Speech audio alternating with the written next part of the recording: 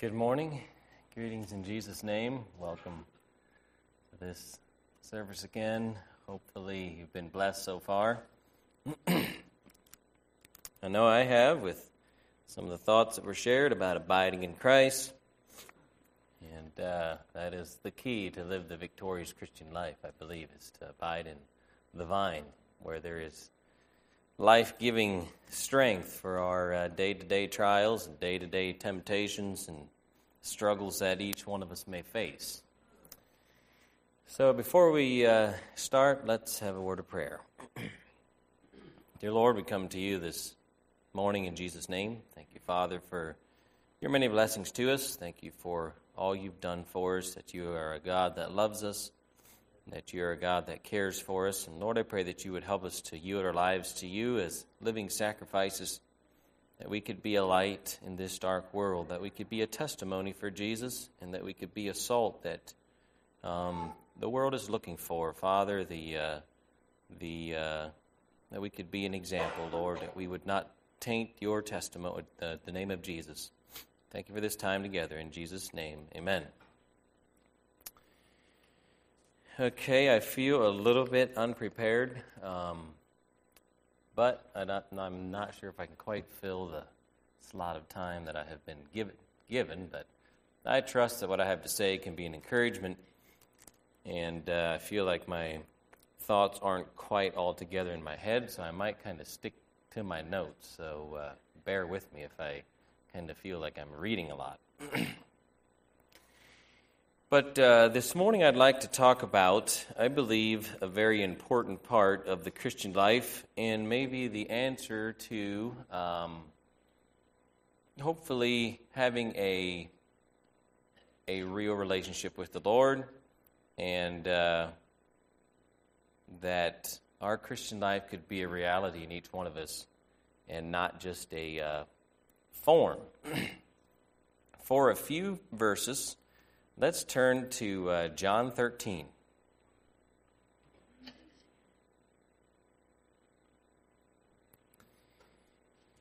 That last song that we sang about having more love for Christ is breathing down the same avenue that I have been meditating on the last couple days. So John 13, I'd like to break in kind of the middle of the story, or the chapter beginning in verse 31.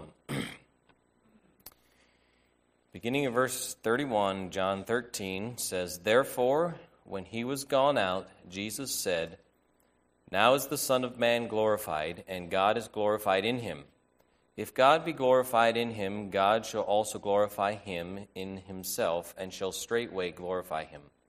Little children, yet a little while I am with you. Ye shall seek me. And as I said unto the Jews, whither I go, ye cannot come. So now I say unto you, a new commandment I give unto you, that ye love one another as I have loved you, that ye also love one another. By this shall all men know that ye are my disciples, if ye have love one for another.'" Now, if you think of this scenario a little bit, here Jesus and his disciples were all together, and Jesus revealed to all them who's going to be the traitor, and he went out. Now, if you imagine yourself in that room, how would that feel? Jesus just kind of said what's going to happen, and he goes out. Why the conversation then about a new commandment? Why did he say what he did?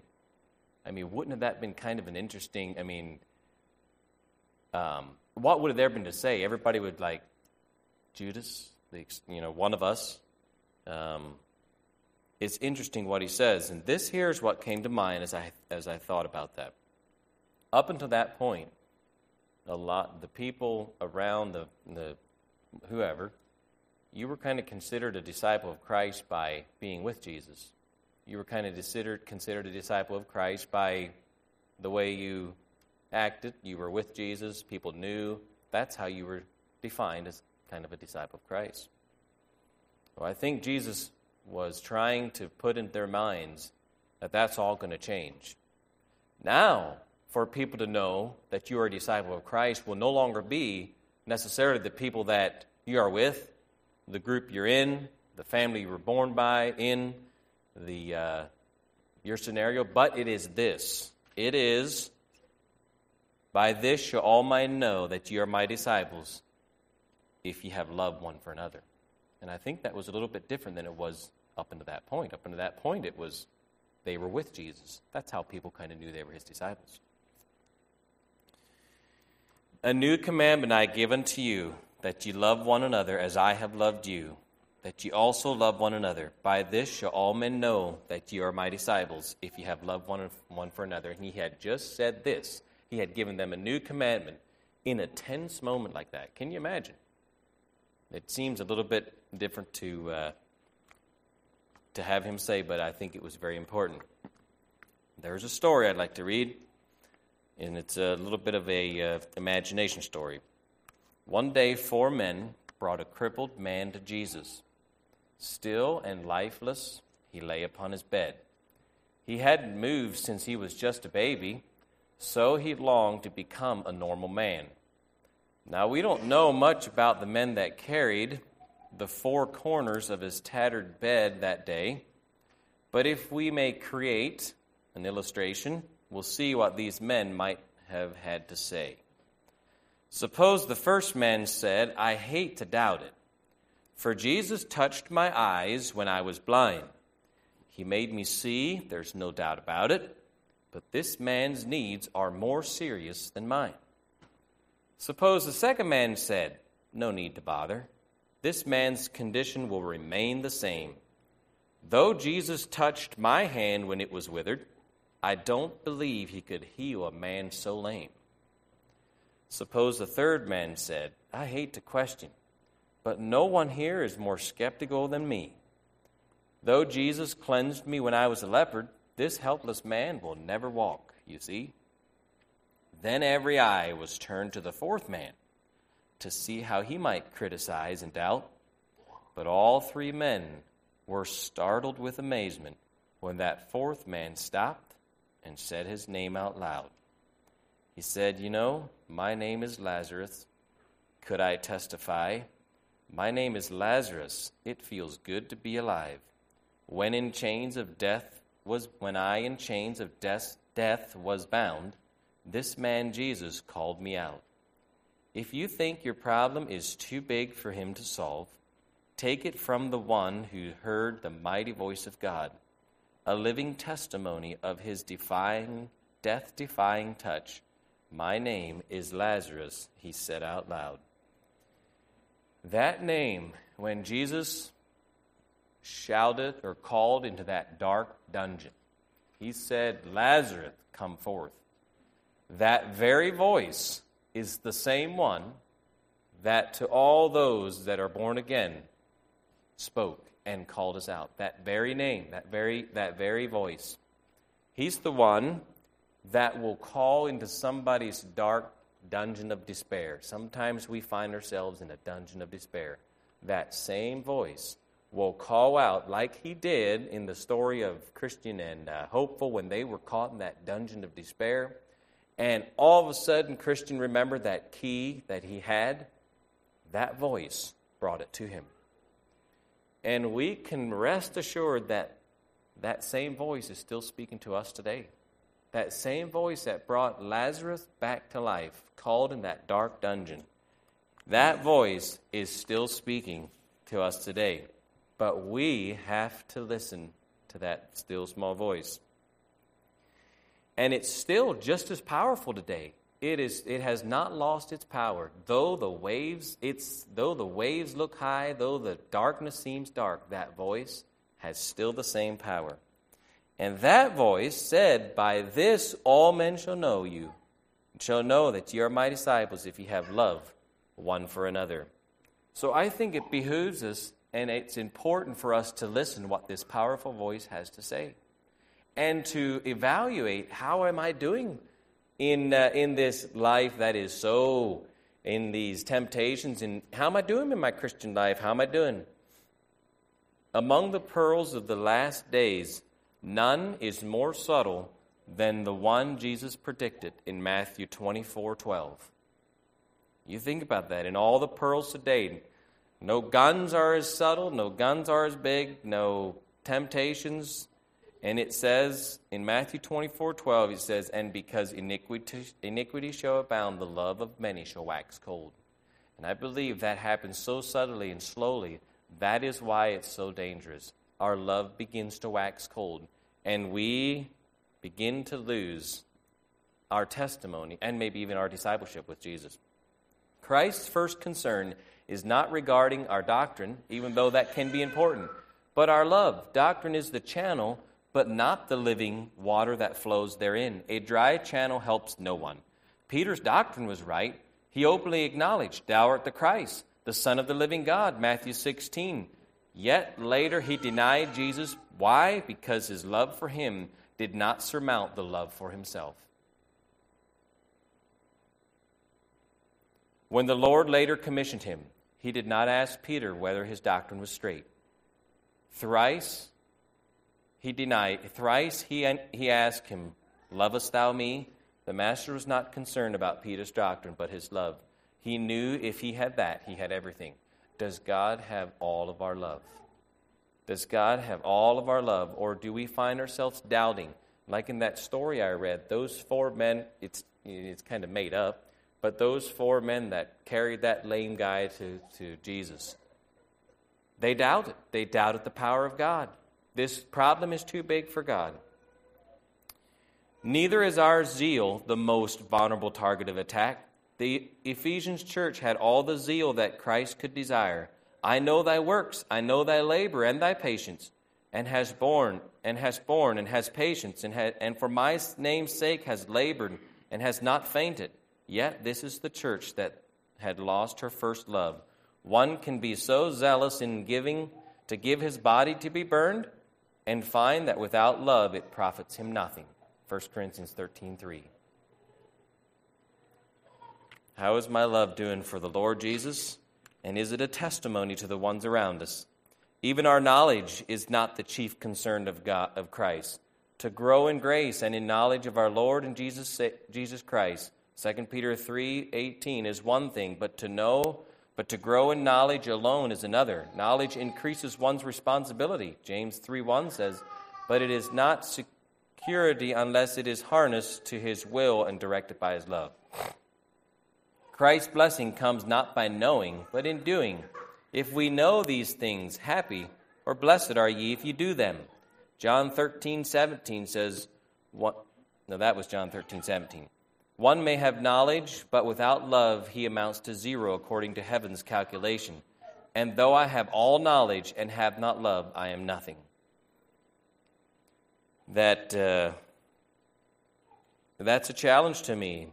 It's nice to know things and to have our doctrine straight or know the Bible and stuff, but do I have the love that will be able to surmount the criticism I may get or the temptations that come? Am I willing to just lay my reputation on the altar for the sake of Christ? Love is the badge of discipleship. By this shall all men know that ye are my disciples, if ye have love one for another. Love cannot be counterfeited. That is why it is a safe test. And that we see so much in our day. People call themselves Christians, but the neighbors say, it doesn't match. And then somebody walks up to them and says, there is something different about that person. You know, we've heard it. And is that my testimony that people say, there is something different about that guy? He doesn't respond like we think, like he might want to or whatever, whatever the temptations may be. How is my test? That is why it is a safe test. Love cannot be counterfeited, as hard as people may try. Love is the irrefutable evidence that convinces the world. It has more weight than tons of debate. It was not Stephen's defense before the Jewish council, but his death that convicted the young man named Saul. Not Stephen's message, but his unquestionable love for his master brought conviction to this proud Pharisee. It burned into his conscience like a hot poker. Years later, after he referred to it, Stephen's victorious death drove Saul to Tarshish into the arms of his Savior. It doesn't matter how good we are in debating. It doesn't matter how good we are in answering quickly the questions that may come to us. I mean, that's good to know, what we believe and stuff. But that's what brought the conviction that proud little Pharisee when he saw the love that Stephen had for his master.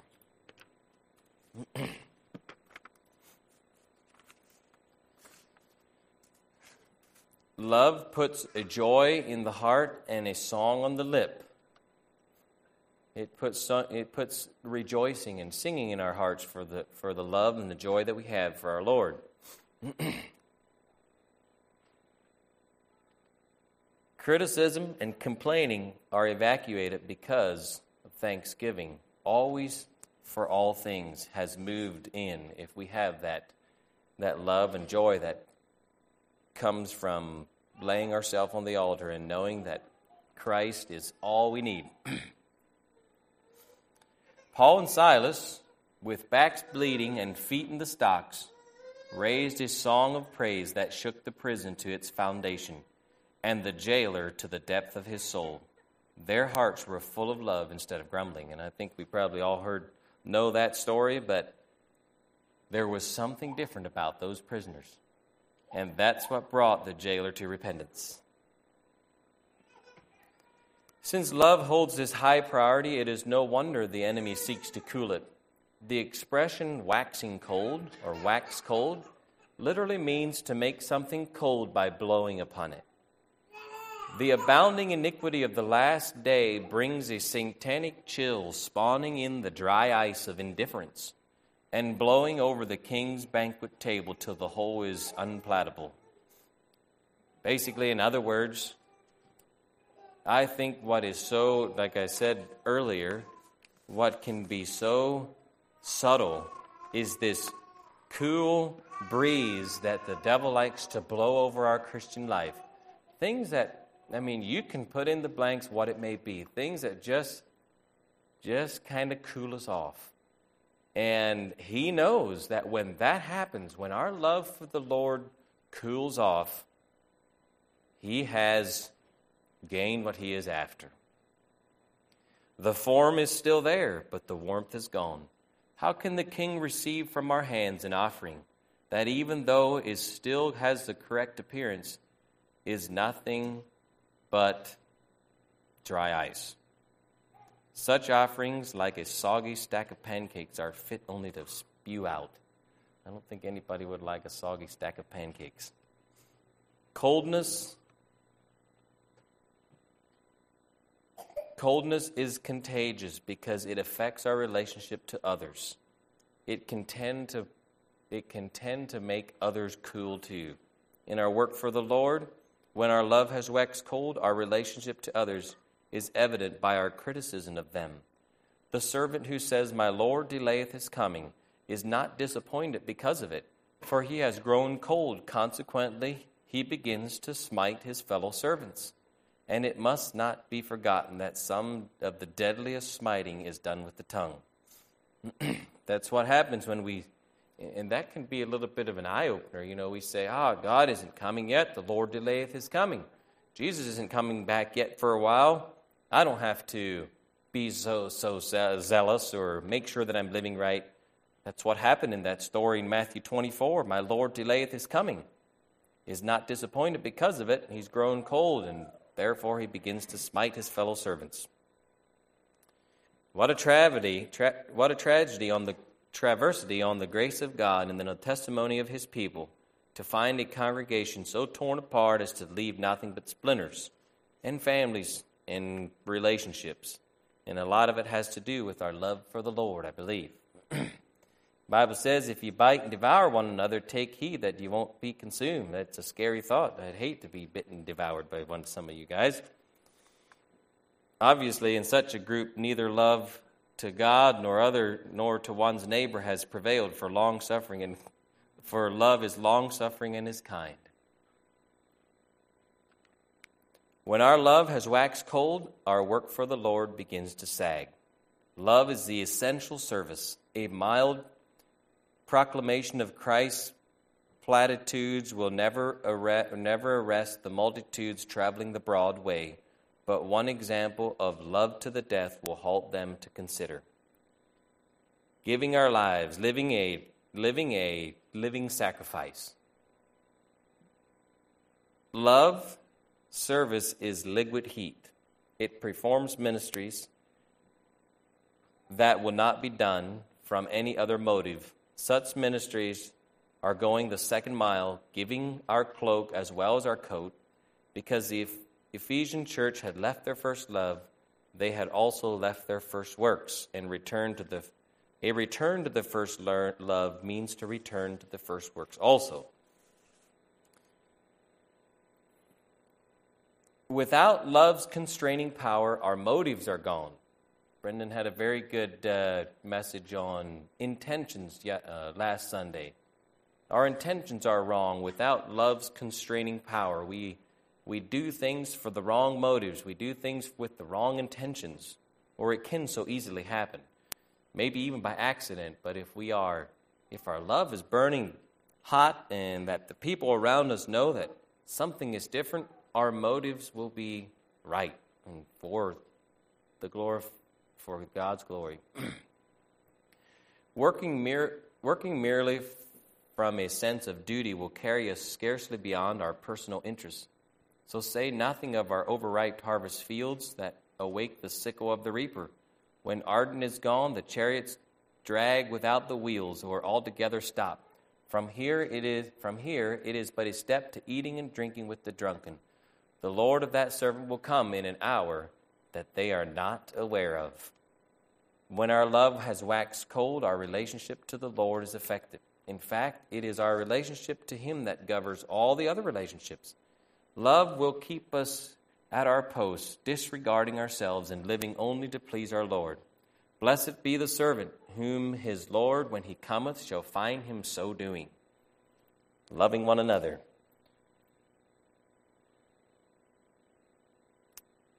Let us make no excuse because of our religious experience or supposedly spirituality. The Ephesian church, with all its zeal and steadfast, was called upon to repent. This was the only course left, for though they were still on a high spiritual level, they had fallen from their former higher level.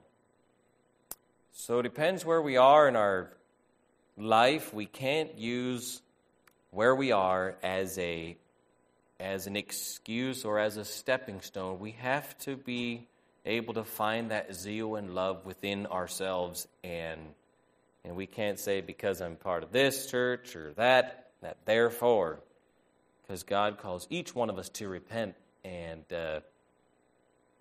cultivate that life that He is looking for. Act at once. The Master points out our condition in order that He might cure us. But unless we acknowledge our need and humble ourselves before Him, there is no alternative but to remove the candlestick.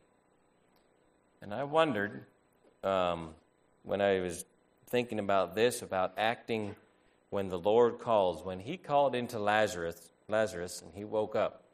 Now we would think that, oh yeah, we would just look forward to being alive again. But do you think that's actually how He felt?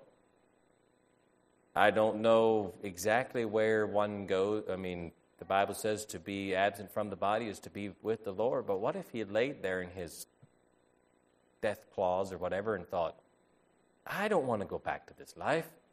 I want to be dead. I wonder what would happen. But sometimes we find ourselves a little bit in that scenario. When God calls us to do something that may be hard for us to do and may hurt our reputation, and we don't want to do that. That's not fun. I don't know if that's how Lazarus felt or not. Probably not. But we don't want God to take away our candlestick, remove it. During World War I, gas attacks became prominent, but the gas was odorless and therefore deadly. Its presence was undetectable. The men in the trenches devised the expedient of taking canaries with them. When these little birds were found drooping and dying, then the soldiers knew the gas was in the air, and they hastened to their gas mask. That's amazing how that works. You have this gas floating around out there that nobody can smell, and it begins to make you sick and dizzy, or at least they did in World War I. And I believe the devil is out to breathe this gas over Christians and cool them off and make us undetective. We need to get our gas masks on and be on our guard. Keep the melody of God's love ringing in our heart. Love for the Lord puts a song in the heart. But when the love waxes cold, the song begins to die. His praise ceased in your life. Are his praises ceasing in your life? Are you fretting instead of singing? The silence of the songbird is the signal for alarm. The gas attack is on. The love of many is waxing cold. The deathly atmosphere of the last days is putting many Christians to sleep. Are we one of those that are getting put to sleep? Why don't we turn to Mark 13, verse 35.